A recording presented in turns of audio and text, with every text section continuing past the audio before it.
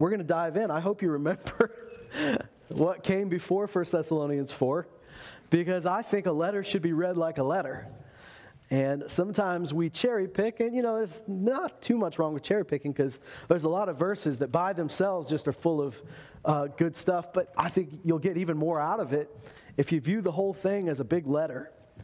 And if you view the scripture as one long story of God, and when I say story, I don't mean it's made up. I just mean that God has been through it and in it all. And when you see Jesus all throughout the scripture and you see redemption all throughout the scripture, suddenly it comes alive. And you realize that what God began in the garden, he's finishing. And we are a part of that. We get to be a part of what God is doing on the earth. And I don't believe that we'll spend the rest of our lives after this life ends up in heaven strumming harps, eating cream cheese. Like, there's going to be a new heaven and a new earth. Earth will be rolled up like a scroll, but it's also going to be redeemed. And so what we learn here, what we experience here is going to serve us well in eternity. As much as I'm looking forward to the moments around the throne of God worshiping him, I believe that He's going to do what he created us to do, which is give us a task. I think we'll be doing something throughout eternity. I don't think we'll just be sitting around eating ice cream or whatever your view of heaven is. New heaven, new earth. God put man in a garden before there was sin. That's right. Like, work is not a bad thing. We were designed for it. God is a creator. So we are too. And I believe that we're going to be have our hands in the garden, even long after this earth ends, And so ask me what that looks like, and I sure can't tell you. I do believe that we're preparing for that even now. There's a Christmas carol, and one of the lines says, and fit us for heaven to live with you there. And throughout time, some people didn't understand that line, so they changed it to take us to heaven to live with you there. But, as good as that is, I don't think that, I like the original purpose of the song, which is fit us for heaven. We're being changed back to our original purpose. We're coming back to our original owner's manual, to what we were designed for. And I used to think that heaven was being fitted for me. Do you know what I'm saying? Like whatever I liked, that's what heaven was going to be. If I like cotton candy, my house is going to be made of cotton candy, right? But I've come to know the closer we grow to God and to Jesus through him, Jesus is God, God is Jesus. All of this, the closer we grow to God, the more we like what he likes. Yeah. And heaven's not changing to meet my needs. Mm-hmm. I'm changing to fit heaven. Right. My desires are changing to desire what he desires. So I think that's a great thing. And we've said this before, and this will tie into what we're talking about tonight. But honestly, if you think of the new heaven and the new earth, what makes heaven amazing? What makes it so great? What makes heaven the best place you could absolutely imagine? It's not that you can eat all the ice cream you want. What makes heaven work, and what will make the new earth work? Remember, here's the key. This is why the swords will be turned into plowshares. This is why the lion will lay down with the lamb. This is why the kid will play with snakes and not be fearful, is because Jesus is on the throne. Yes. The reason the new heaven and new earth work is because God's will is always done. Amen. That's why it works. That's why it's good. If we could figure out now that we want heaven on earth, we pray what Jesus told us to pray. Your kingdom come. Your will be done on earth as it is in heaven. If God's will is done here, you get a taste of heaven right here. You get to experience what makes heaven so amazing. What makes a new earth so amazing is God's will being done. So if we will just forget the lie that the world told us, that doing our own thing outside of God's will is the way to happiness. If we would really buy into what Jesus said, that the path to joy is to do what the Father has designed us to do, that's the way we're really going to be satisfied, that's the way we're really going to find life. If we buy into that, you'll experience that life, that wonder, that joy right here. I believe that to the core of my being. And I think the sooner we buy into that, the more you're going to find out this is what I was created for. I've said it before, but if I had a guitar pick and I handed this guitar pick to Randy and said, drum with this guitar pick, it's not going to work. If the pick could talk, the pick would be frustrated. Randy can talk, and I know he'd be frustrated. If the drums could talk, they'd say, what in the world are you trying to do here? See, this pick is wonderfully designed. I mean, I don't know if you notice, if you can see from there, but it's wide over here, and it gets thin right here. It's got little grippy marks. It's perfectly designed for me to hold it and pluck a string. What it's designed for is to play guitar, and it's well designed. And I like my picks at a certain gauge. I like them to be a certain thickness. And when I get a pick that's just right, it's designed well, it's the right thickness, it's got grips at the right places. It's it's fun for me to play with. It works well.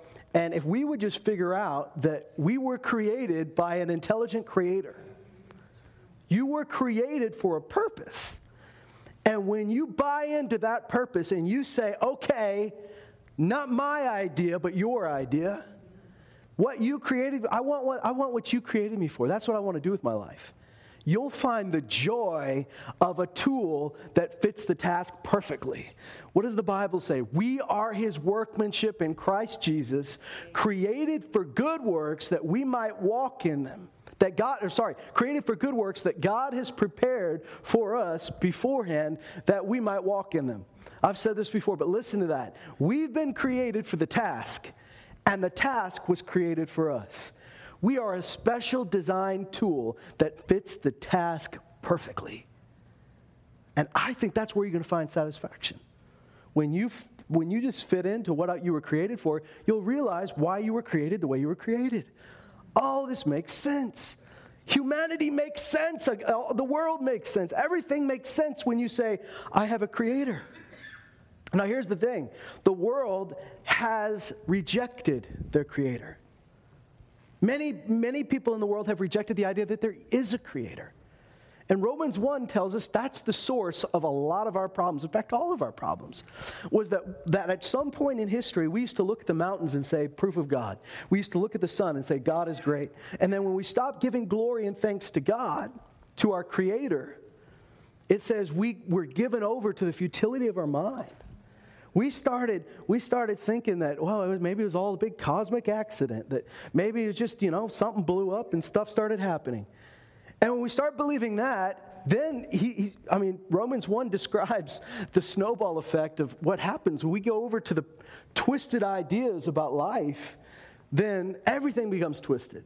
Our worship becomes twisted and misdirected. It says we worship things and the created things rather than the Creator, and ourselves being one of those created things that we could worship. And it says that our ideas about sexuality get messed up. Why? Because now we're just seeing, if I don't have a creator, then whatever feels good at the moment, that's what's going to work for me. But that's not what's going to bring you satisfaction and joy and fulfillment in life. And this ties into what we're going to talk about tonight. All of this ties in to something that pops up over and over in the letters to the churches in the New Testament. Specifically, the churches that were from pagan nations. The churches where they weren't of Jewish origin, but they were living in Greek societies, Roman societies. Because, let me tell you, if you think 2017 has some messed up ideas about marriage and sexuality and all of that, it's nothing new. And maybe that gives you some relief. The stuff that we're seeing today, it's all been played out before. You look at Greek and Roman history around the time that Paul's writing these letters, this is nothing new. At the highest levels of government, there were some twisted ideas about what we did with our bodies. And I remember reading of certain emperors. I won't get too deep into this because I don't want to put thoughts in your head. But not that you would go out and do it. I just don't want to ruin your night. But the things that these guys would do and weren't ashamed of it. You know, the way they would use the slaves around them, the way they would fulfill whatever weird desire came in their head, and not really hide it, but it's out in the open, tells you that culture at every level had been twisted. Yeah. Graffiti did not start in the 20th century. Graffiti was around in the ancient Roman Empire, and some of the stuff they wrote was just straight up perverse. You know, Tia and I were in Montreal last year, and we went to the museum there, and they had a wonderful exhibit on Napoleon, and they had a wonderful exhibit on Pompeii. And I don't know if you know about Pompeii, but it was most of you probably do. It was that town or city in ancient Rome, right on the island there, that was destroyed by a volcano.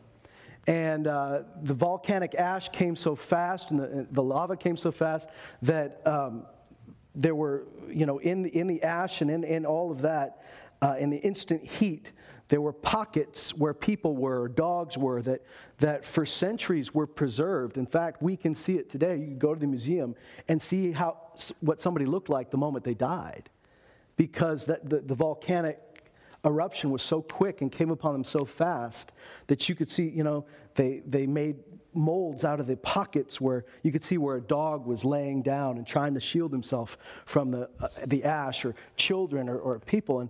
And that's troubling. I mean, it's really hard to see. But Tia, before we even got to the destruction of the city, she was already really ready to leave. And I was like, Tia, are you okay? And she's like, I don't like this at all. And the reason was because as we were walking through, there was such idolatry and there was such sexual perversion. And often those two things went together. And so as we're walking through this city, they were open about some messed up stuff. I mean, it was not like hidden in the back room. It was in public. And you're walking through this going, wow, these people are just perverse. Like, this is stuff there should be a shame involved here. You should not be proud of this. But they were. And so I know Tia, with her heart just sensitive to the Lord, she was already like, I want to get out of here. Because she just didn't want to see it anymore. And so, I mean, you know, by the time we moved through it, we were spiritually worn out. You know, the Bible talks about Paul walking through the idols and how he was vexed in his spirit. He was greatly troubled in his spirit. That's the way we felt, because there was such wickedness. So I want you to know that you might think the Bible was written so long ago, they don't know what we're dealing with today. But let me tell you, this is all an old movie that's already played out. I mean, and we're doing the same thing that the Romans and Greeks did. We're celebrating the things that are perverse and twisted. We're calling evil good, and we're calling good evil. And by we, I mean our culture. And we have to be aware of this. I know I'm taking a long time to get to the verse here, but I just want to set up with this thought that we need to be aware that a worldview is being painted by people who have denied the existence of God. Yes, true. So every movie we watch, every commercial we see, every show we watch regularly, you need to be aware that it is a worldview being pushed on you by people that deny the very center of creation. So don't be surprised if you fill yourself with that stuff, that you start saying, well, is the Bible really that true? Is that necessary? Is that going a bit far? Because you become shaped by what you fill your mind and your heart with. So, I mean, I'll tell you, in our house, you know, we watch some movies. We don't have TV, but we watch some TV shows online. We try not to do too much of it, but we do. But some people just throwing the whole thing out, and good on you. I mean, you got to do what the Lord tells you to do, but just be aware. Sometimes we say, well, if it's rated PG, it's good for me. Or if it's rated G, it's good for me. Well, that's good, but, you know, whether or not there's graphic elements or language in what you're watching, there is an agenda, and there is a worldview. I've seen G-rated shows that had a strong agenda behind them. And so we need to be aware of that. Listen, this is not about you being freaked out that the world's coming in. This is about you saying, I want to be shaped by God's worldview. Because there is a creator and he knows more than I do. Right? And we live in a culture that says, if you explain it to me and tell me why it's good, then maybe I'll believe it. I believe this. God wants to show you why it's good. But if you would trust him to start with and say, even if I don't get it, you're right. That's the right attitude. Even when I don't fully know why this benefits me, my obedience is not about whether it benefits me or not, but whether or not I want to obey the God who created me, trusting that anything he tells me will benefit me. Now, maybe I don't understand it right at first, just like Moses doesn't understand everything we tell him to do. He'll understand it later. I'm sure he doesn't know. I'm sure for a part of him says, I got to go to school all of those days next year. When he gets to kindergarten, can't we just stay home? And he doesn't know some of the things he's learning. How many of you said, when am I ever going to use this in life? Everybody applies it to algebra or things like that. But if you really were to think of it, you do use these things. And even if you didn't use those things, by learning those things, it exercised parts of your brain that cause you to develop and to grow. And that's good. But just because you didn't understand it at the time doesn't mean it wasn't right. So if we accept that our Creator knows us best, because he created us, who knows the design better than the designer? And we know that two things. First of all, he's way more intelligent than us. And second, he loves us with an infinite love. So he's not playing a cruel joke on us. He's not just trying to torment us for his amusement. Everything he does is done out of love. When you believe that he wants what's good for me and best, and he wants the best for me more than I want it, then you'll trust him. And I want us to keep that in mind as we move to 1 Thessalonians 4. 1 Thessalonians 3 talks about love abounding in us, and that as we love, that God's holiness is being perfected in us, and that he's establishing our hearts in a way that we're without blame when we stand before God at the coming of our Lord Jesus. That's an amazing thought, that we will stand before Jesus without blame. Isn't that awesome? That he's preparing for himself a bride worth presenting. Now, I know a lot of people say, well, we need to get our act together because God's coming back for a church without spot or blemish. And I understand the thought, but if you think we can just kind of try harder so that we don't have spot or blemish, then maybe you're not paying attention to what it said. Without spot or blemish, these are small imperfections. So if you think we can just try harder and have no imperfections, the whole church, 0 imperfections, then I don't know how you plan to do that. I believe that it's got to be his work that gets that done. He's the one that makes that happen. Because without spot or no wrinkle. Have you been around church people? Come on, guys. He's going to come back and there's not even a wrinkle? That's got to be something he did. Because we are just, come on, I have much belief in God's work through the church. But I think when he comes back, he's not going to find 100% perfection in all of us in our action. But he will find the blood of Jesus making us who we need to be. His holiness becoming our holiness. That said, that affects the way we live. That will cause us to live differently. Because when we know who we are, then we want to walk as we are and live as we are. So here, he's talking about as we love, it's a demonstration of the holiness that's in us. And then he says in chapter 4, finally then, brethren, and when he says finally then, he doesn't mean wrapping up the letter, but he's really getting to a point of major importance. This is of big importance. And you know what? It's not just in this letter. It's through a lot of Paul's letters. In fact, if you look at the letters he writes to the churches in Greek and Roman cities, this comes up over and over again. It comes up to the Corinthian church a lot. It comes up to these guys. Remember, they're new believers. They need some instruction. He says this, finally then, brothers and sisters, we request and we exhort you in the Lord Jesus. These are two phrases. So first he says, I ask you, but then I'm urging you.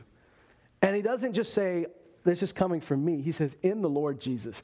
So that's the authority he's using. In Jesus, I'm saying this. That as you receive from us instruction is how you ought to walk and please God, just as you all actually do walk, that you excel still more. I think that's good to hear. He's saying you guys are already walking in a way that's pleasing to God. That's good. But there's room for improvement. Isn't that good? That's good news. I think we could all say that about ourselves. You're walking in a way that's pleasing to God. You're doing good, but there's room to excel even more. There's room to step up a level. And I know this, we all can say this, that if God had showed us when we got born again all the things we needed to fix, you probably would have given up right then. Like if he just gave you a list of here's all the ways you need to step up, you'd have just been like, well, there's no hope for me. See ya. Goodbye. So what does he do? Step by step. He begins to change us, and he says, here's where you're at. Let's get up off the floor, and let's start to walk, and then let's start to jog, and let's start to run. And I think anytime God reveals a new area for you to step up and be more like him, then there's always the strength, the grace to get it done. So here he's saying, I'm going to tell you how to excel more. For you know what commandments we gave to you by the authority of the Lord Jesus. That's a big word, commandments. By the authority of Jesus. For this is the will of God, your sanctification. That is, that you abstain from sexual immorality, that each of you know how to possess his own vessel in sanctification and honor, not in lustful passion like the Gentiles who do not know God, and that no man transgress and defraud his brother in the matter, because the Lord is the avenger in all these things, just as we told you and solemnly warned you. For God has not called us for the purpose of impurity, but in sanctification. So that he who rejects this is not rejecting man, but the God who gives his Holy Spirit to you. That's a big thought. What he's saying is, guys, this is not a small matter. This is a big deal. And I'm going to tell you this by the authority of Jesus. This is not optional. This is not, if you feel like it, let's do this. This is, by the authority of Jesus, this is a commandment. And he tells you, this is the will of God, that you walk in this way. Now, the word immorality, sexual immorality here, is the word porneo. You might recognize it. It's the word we get pornography from. But it's not just talking about what you put in front of your eyes. It was every type of sexual immorality. So really, it's talking about sex outside of marriage or sexual relations when you are married with someone who's not your spouse. Or, even Jesus said, the thoughts and the things you're entertaining that you may not have walked them out, but you've said these are good in your own heart, and you've desired it and thought about it and lusted after it in your own heart. And in doing so, you've already done some damage in your heart that would have happened if you actually did the actual act. And so this is a big deal. And he's having to tell them this because, guys, they live in a culture that says it's not a big deal. And it sounds familiar, doesn't it? They live in a culture, in fact, where part of the idolatry, part of the worship and religious practices that their neighbors took part in involved sexual immorality, involved temple prostitutes, involved things like that. It wasn't weird in their culture for you to have a slave as well as your spouse, and you used your slave when your spouse didn't want to do stuff. You used your slave. And I'm trying not to get too graphic here, but it wasn't weird for them to do that. It wasn't odd for rich guys to have a mistress. That was accepted. So that's kind of messed up. But it's not that different from our culture. Our culture says, "Oh, come on, guys, you're waiting till you're married? How do you know if you haven't test drove the vehicle?" Like, this is the kind of stuff they say. It's so messed up that people look at you weird. I mean, we don't have kids here tonight, so let me just say, our brother Jared, if he told somebody, "I'm waiting till I'm married, I'm saving myself for marriage," automatically people look like, "What kind of weird, what's wrong with you?" Yeah. That's not some people might say with a strained smile, "Oh, good for you." In the back of their head, they're like, something's wrong with that kid. His mind isn't right. Yeah. I mean, we are odd, aren't we? Yeah. And it wasn't that odd to say that a couple hundred years ago, because we lived in a society that held God's standard as a standard for culture. But culture has shifted. And here's why it's shifted. Because people don't really believe in God. Right? So it's not weird that they think that. Whatever feels right. Listen, if we don't, here's the great truth of humanity. The great truth of humanity is that we are different than all the other creatures on the planet. We are. We were made in the image of our Creator. Can't say that about a fish. Can't say that about a gorilla. As much as they might look like us, they were not made in the image of God. We are the only ones with an eternal soul. I hate to spoil your all dogs go to heaven argument, and maybe you can have that debate on your own, but they're different than us. Yeah.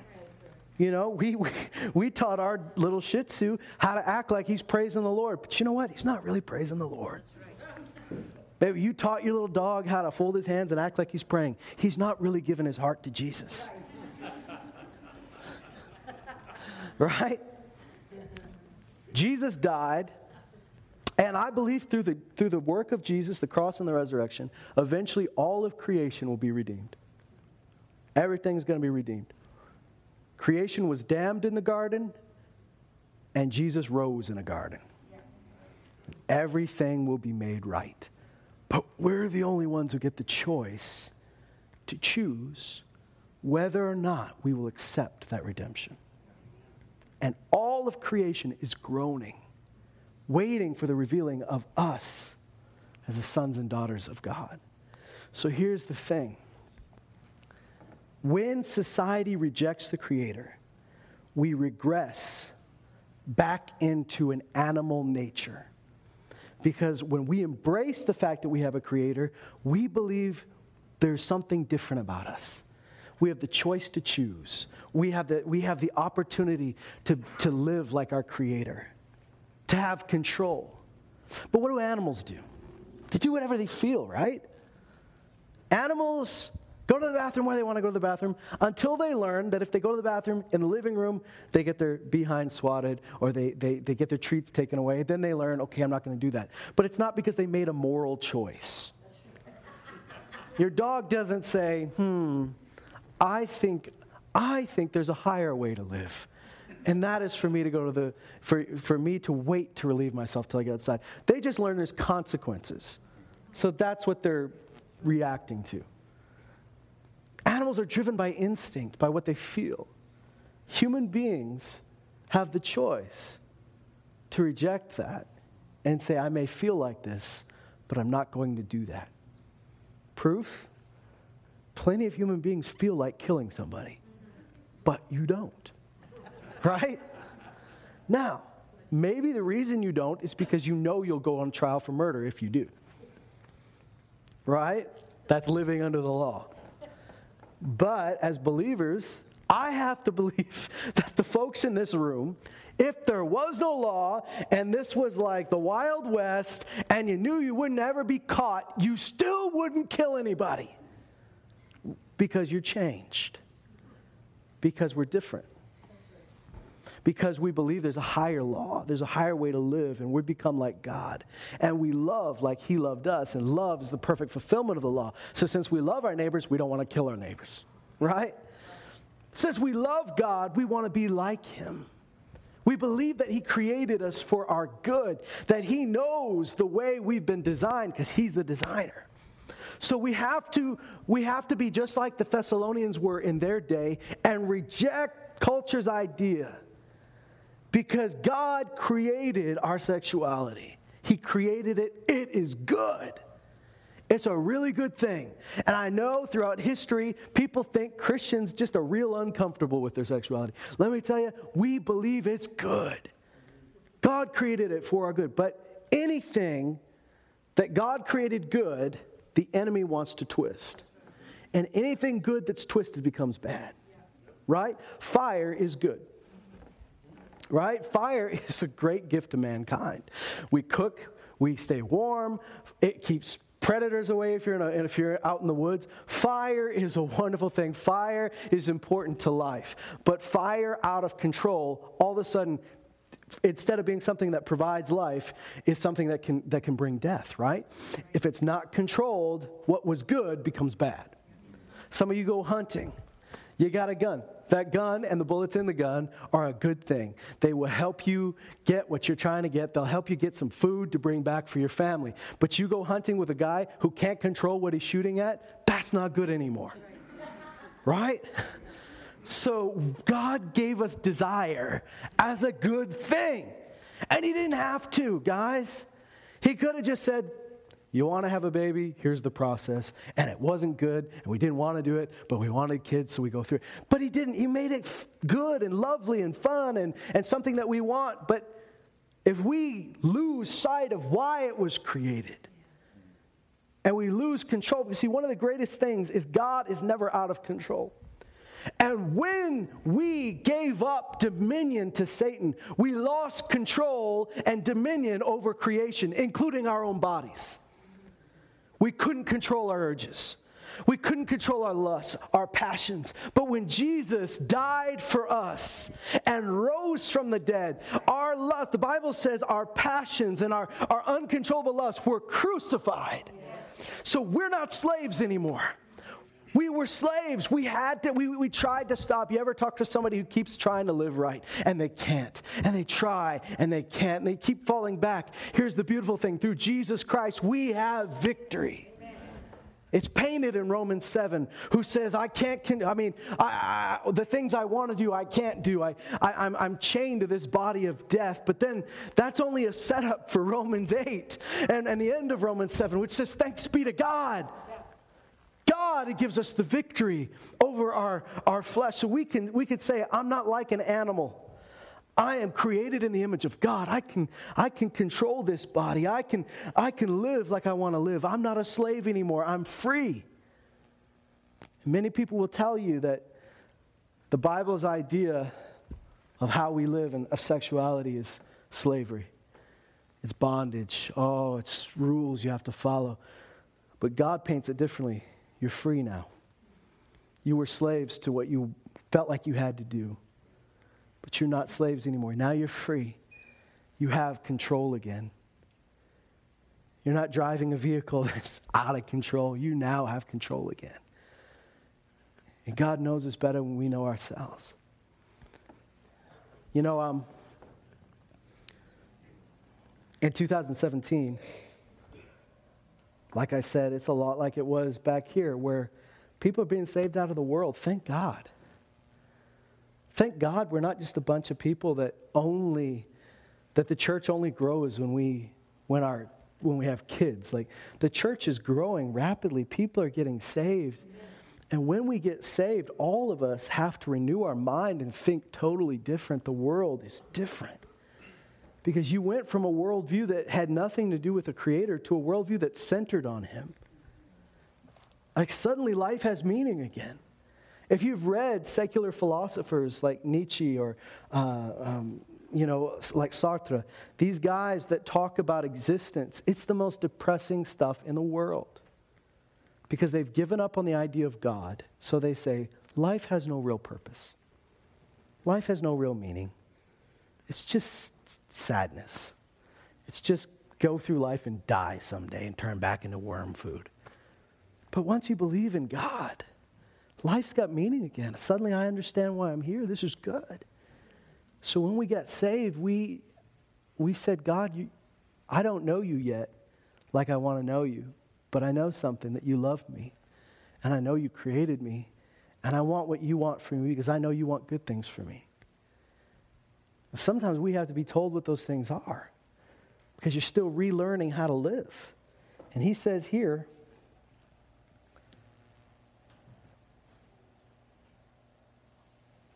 I want to read you something once again in verse 4 and 5, that each of you know how to possess his own vessel in sanctification and honor. Some translations say, and he's talking to the men, that you would know how to obtain a wife and not possess a wife, because you can't possess a wife. You and I well know that the Bible says we're co-heirs. Husband and wife are co-heirs of the grace of God. So we don't own anybody and they don't own us, but we give ourselves to one another. He says that, so some translations read this as that you would acquire a wife with sanctification and honor, not in passion. So if you read it that way, I think both of them stand up. If you read it that way, it means that when I get married, I honor the person I married. And I don't just get married to control my own uncontrollable lusts. Because if that's your reason for getting married, you're going to have problems in marriage. For real. You get some young teenagers like, these urges and this stuff I want to look at online, it won't be an issue when I get married. It'll be an issue. If you can't control it now, it'll still be an issue when you get married. Yeah, get control of it now. Get God in on this. Let Jesus in on this. Let his power in on this.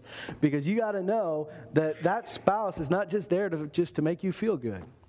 That we give ourselves to one another. It's not about what can you do for me. It's about what God can do for you. That's honor. Honor, like I said earlier, in the scripture means to value highly.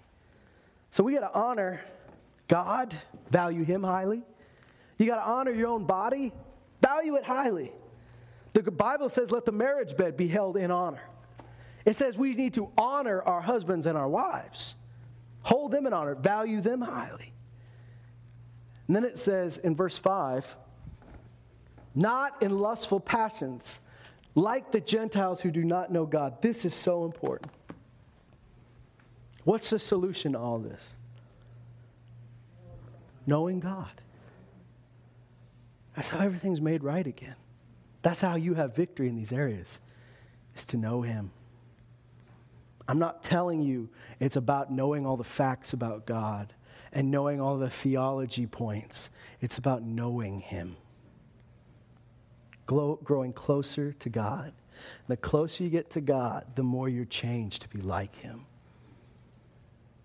It says, don't live like the world because the world doesn't know God. Their actions are proof they don't know God, but you're different. You know him. And we're growing closer and we're knowing him even more. And I know this, that I live. I can tell you this honestly, and I mean this humbly, is that the way I live and the way my wife and I live and the way we walk out our lives in every area, I'm not living the way I live out of fear that if I live differently, I'll be kicked out of pastoring. My reason for living the way I live is because I love Jesus. So I live like that. I want to live like it. I understand if I just decided to act like the world and live like the world, I probably would not be qualified to be pastor anymore. But it's not fear that's driving me. It's love that drives us. And so the more I know God, the more I want to be like him. The more I know that he loves me. The more you get to know that your Creator loves you. You trust him. And you say, if you say so, boss, because I know you love me more than I love myself. No, you could be the biggest egotist in the room. You could think you're God's gift to humanity. You could think you are the greatest person to walk the planet, and you still don't love yourself as much as God loves you. Right?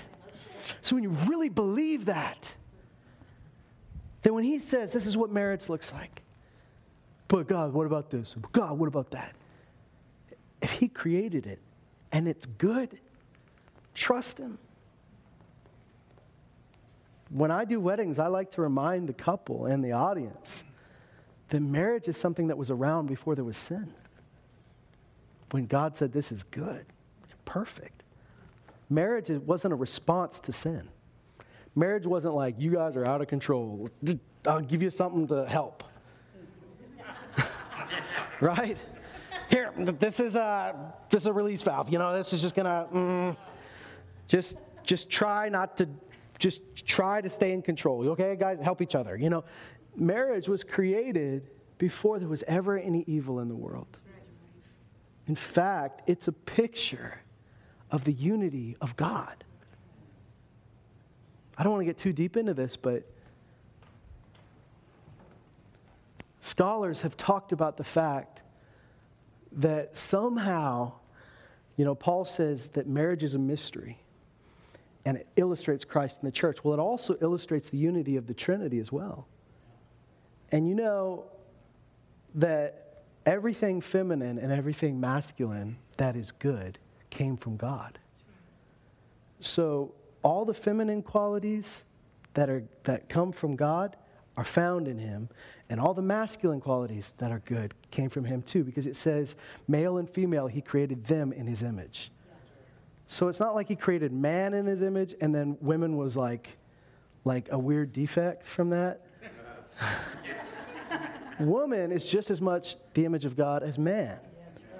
And so there's been some brilliant theologians and scholars that have brought out the point that in that union of man and woman, we're seeing parts of God that we don't find in ourselves, in one another, and that there's a physical act of marriage that is a physical demonstration of a spiritual union. And that's why it's meant to be taken place within covenant.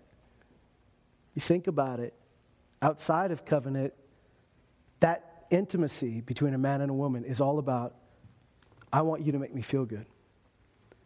But within marriage, I've vowed my life to you. I'm yours, you're mine. This isn't so you make me feel good or you fulfill my needs. This is us giving to one another. This is a demonstration of a great covenant between one another. And it's a demonstration that God has created us as people of covenant. So it's not about what I can get from you. It's about we're one. And this is a demonstration of that oneness. Gentiles who don't know God don't look at it that way. Can I give you a section of scripture that bugs me? In 1 Corinthians 5, there was a man in the church. Many people believe he was in an area of leadership. He wasn't just like a new believer who just got off the street, but probably somebody who'd been there for a while because he had some influence. And he took up with his dad's wife. So not his mom, but his stepmom. And they started having relations, and the whole church knew about it. And we're kind of like, well, that's not my business. It's between you and Jesus. But here's why it bugs me. Because Paul said, you've all become arrogant, and you all should have mourned. Well, it's not my fault. I didn't do it.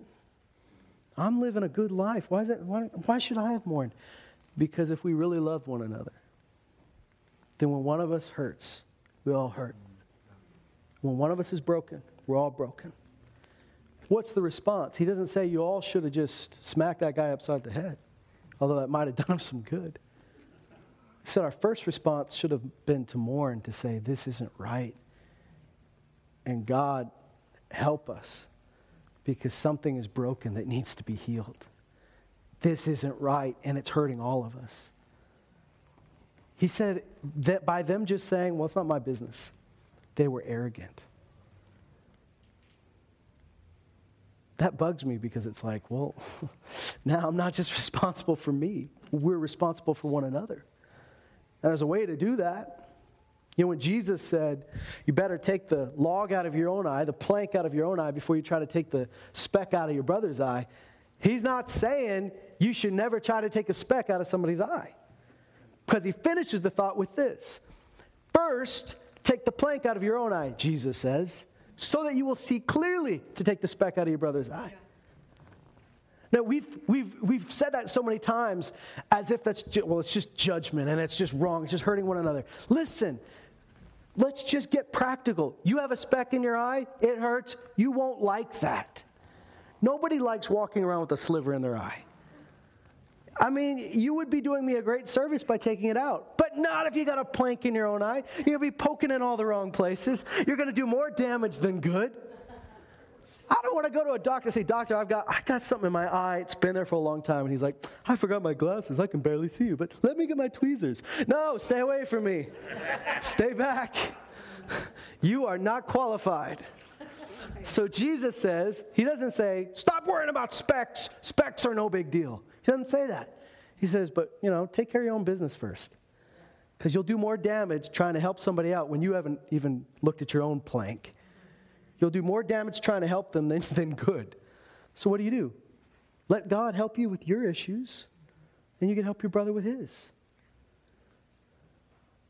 Then in 1 Corinthians 6, he talks about this, more about sexual immorality. And I want to read you a few verses just so you can get a 3D picture of what we're talking about here. I honestly think, because I know sometimes, talking about this stuff, half the people in church are like, I know this, it's not an issue for me. And half the church is like, he knows what I'm up to, and he's probably looking at me the whole time. I really think this stuff needs to be talked about more in our culture because it's a bigger deal in our culture. And think about, and I'm not trying to condemn you here, let the Holy Spirit be your guide, but think about the movies you've watched. Think about the shows you watch. When I was younger, if there was like sexual immorality even implied, we didn't watch it. Now, it's as long as they don't show it that people say, that's the line. Hey, well, of course it's going to be there, but they don't show anything too graphic. And then it's moved to, well, they show some stuff, but you don't see everything. Like, the line keeps moving. And here's the issue. The issue is what we let entertain us, it won't entertain you unless you accept it. Right? If I made jokes about, if I just made jokes about your child being beaten to a pulp at school, that joke won't be funny to you because that bothers you. It's not acceptable to you, right?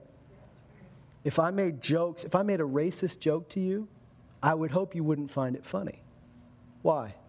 I don't find it acceptable to look at people that way.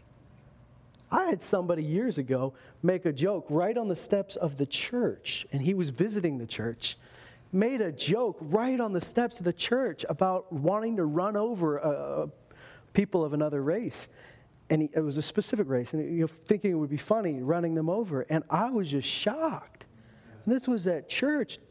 I wasn't laughing, and it's not because I said, I shouldn't laugh. It's because that was so unacceptable to me, as it should be to all of us. So you can't be entertained by something that you don't accept. You'd be bothered by it, right? So in order for us to be entertained by something, we have to, on some level, make peace with it. So the more you allow yourself to be entertained with something that goes contrary to the way God teaches us, the more you've allowed your heart to shift and say, well, it's okay. And don't be surprised when it's not a big issue to you anymore. But here's the thing I found, and let me just tell you in my own life. I found that I can't harden my heart in one area to God without it affecting all the other areas of my heart. There's no such thing as isolated hardening to God. Hardening your heart is like cancer. It spreads.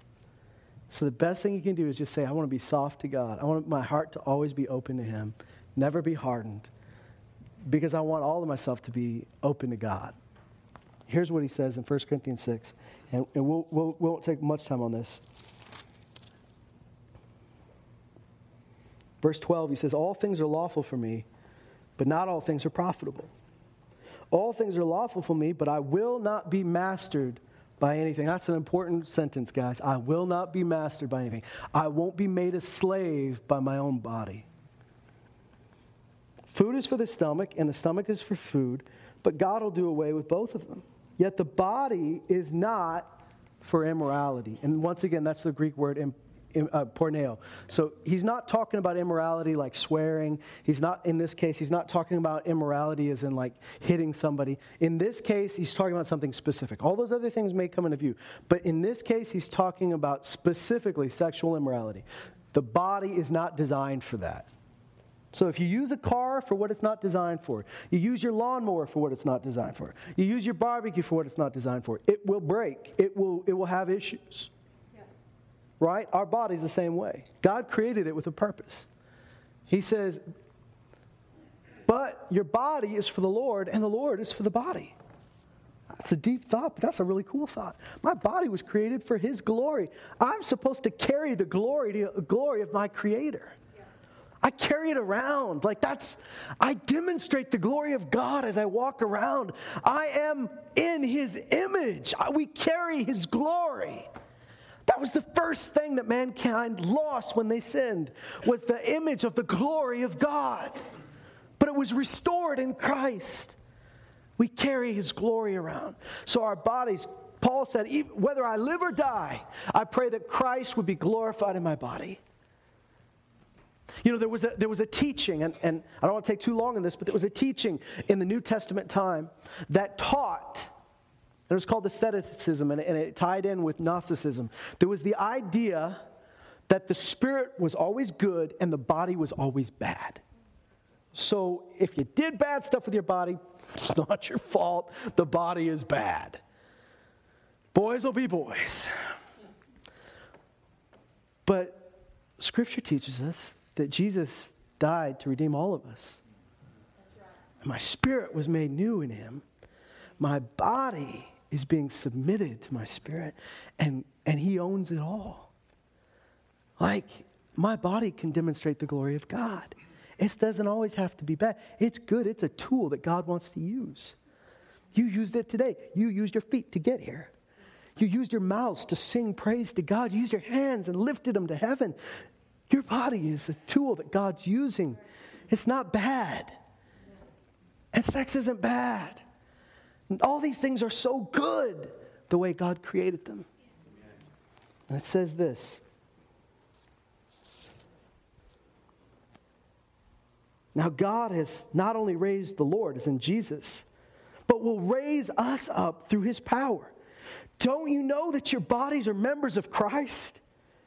Shall I then take away the members of Christ? Shall I take away the members of Christ and make them members of a prostitute? May it never be. Or don't you know that the one who joins himself to a prostitute is one body with her? For he says the two shall become one flesh. Now you may say, why does he keep talking about prostitutes? Because in Corinth at the time, prostitution was completely normal. It was in fact celebrated. Now here, he's not even talking to the prostitutes. He's talking to the people that go out and get them and participate in this. And he says, when you are experiencing that intimacy between man and woman, he says the two are becoming one flesh. That is a physical demonstration of a spiritual union. And you don't just go around doing that. That was created for one purpose, and that's marriage. He says in verse 17, but the one who joins himself to the Lord is one spirit with him. Flee immorality. Every other sin that a man commits is outside the body, but the immoral man sins against his own body. Or do you not know that your body is a temple of the Holy Spirit? He doesn't say your spirit is a temple of the Holy Spirit. He doesn't say your mind is a temple of the Holy Spirit. He says your body is meant to house the Spirit of God. That's huge, guys. Wow. God wants this junky piece of meat.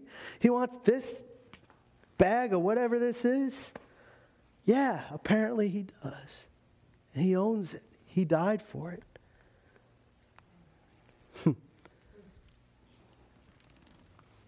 When we die, someday, Jesus is going to come back and redeem our bodies and raise our bodies up. And then we'll be changed, and our bodies will be changed. We'll be given a different body. But he still died for this one. And in the end, he gets this one. That's a cool thought. I don't care if you got eaten by sharks. He still gets it. However he wants to work that out, he can work that out. It says this. Interesting, flee immorality. Flee it. What is it? Submit yourself to God, resist the devil, and he will flee. But in this case, he says, you just run the other way. Just stay away from it. Every other sin that a man commits is outside his body, but the immoral man sins against his body. Don't you know that your body is a temple of the Holy Spirit who's in you, whom you have from God, and that you are not your own? For you have been bought with a price. Therefore, glorify God in your body. There's probably a ton more to say about all this, but I'm going to trust you're going to hear the voice of the Spirit. Because I found, until you just believe that God is right, I could sit here for 15 hours and give you 1,000 reasons why it's right to do it this way, and you still wouldn't believe it. Once you believe that God is right, that he designed us a certain way, and that's good, and that it's really good, and you'll really have joy and satisfaction and fulfillment in every area if you just follow his way, then it doesn't take me spending 6 hours to tell you that, right? I mean, ultimately, it's just a choice. Do you believe him? Do you trust him? Do you believe that God loves you? Do you believe that God wants you to have joy? Amen.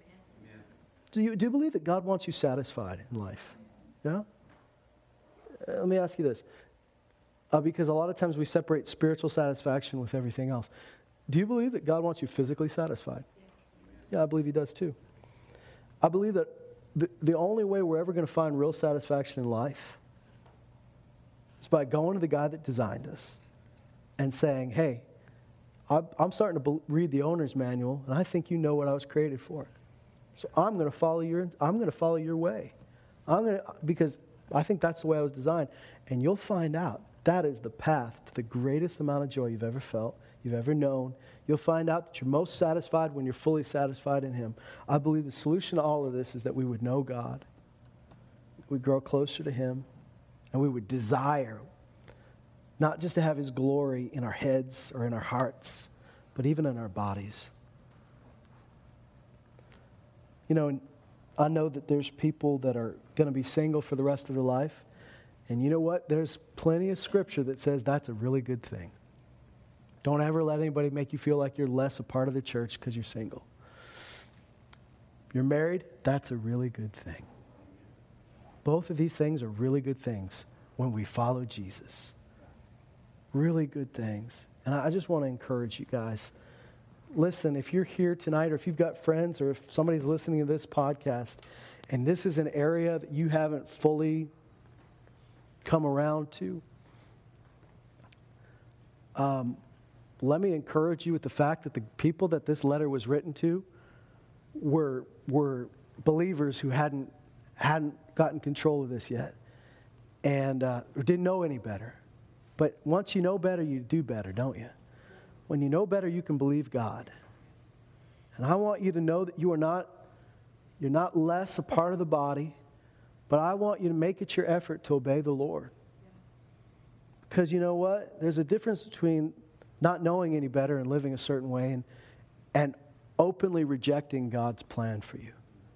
Openly rejecting God's plan for you never ends well. And so I want you to embrace God's plan. You know, if you're not married and you're living together, change your living arrangements. I'm just telling you that, not in condemnation, but I want you to be well. And I want God to be glorified in you. I would encourage you to seek to please Him. I've discovered this plenty of times in Loon Lake and here that the Holy Spirit is pretty good to speak to people if they're listening. And I have plenty of people that say, we want to make it right. And the people I found, either they want to get married right away or they want to find a different arrangement or whatever, but they want to make it right away. I found pretty consistently people that the Holy Spirit's worked on their hearts, they don't want to wait another day. They just want to make it right. And I'd encourage you not to just get married so that you're not living in sin anymore, because that's not a perfect solution either. I would just encourage you, and this is practical, I would encourage you to seek the Lord whether this person is a person you're supposed to marry. Don't just marry him so that you can make your living arrangement holy, right? Because a life partner is an important thing.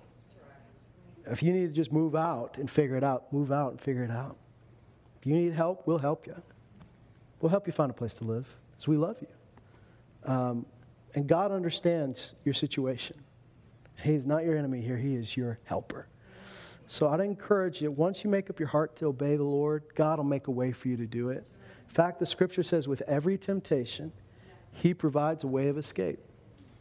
So if you're living a life that right now you say, I don't think that's honoring God, and I don't want to, but I don't know the way out, I believe God will provide a way of escape for you.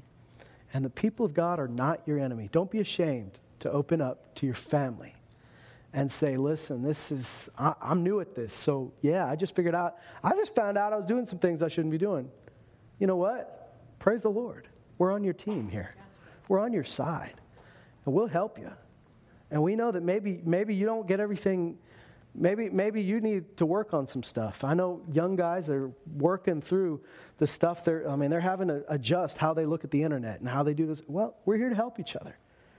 Don't keep this stuff hidden in a closet, but bring people in on this battle so you can win it. Because the enemy wants to isolate you and make you feel alone. When he isolates you, sometimes we're just struggle in the battle because we're alone. Bring some people in on this. Trust me, guys. Don't let shame keep you from freedom. And I don't know. Maybe all of you here tonight are like, not my issue, Pastor. I've moved past this. We're doing fine, But I know that people are listening to this. I know that maybe you have some people in the church that you want to help. And just no condemnation, guys. Don't be so ashamed you can't bring this forward into the light. is if you have a heart to serve God and a heart to obey the Lord, that's a great start. We'll start with that. We will help you. We'll help you get out. We'll help you figure this stuff out. But first, just start out with saying, you're right, God, and I want to live like you created me to live. And I believe that he'll help you do that. Amen? Amen. Let's help one another, guys. Let's be on each other's side here. Let's really say, I'm going to do more than just condemn the wrong actions. I'm going to help people make the right decisions. I mean, that's why I think that we're pro-life people, aren't we? Yeah, pro-life people should be pro-adoption people, right? Because you don't just say it's wrong to do this. You gotta say, well, this is the right thing. We should, if we're going to tell somebody something's wrong, we better be able to help them do the right thing. And so I think we need to step up, guys, and help those amongst us that might be struggling with some of these issues and say, I'm here to help you because I love you. And I love you because he loved me, and we've all been there. So, no matter where you're at, we're going the same direction together. Amen? Stand up with me.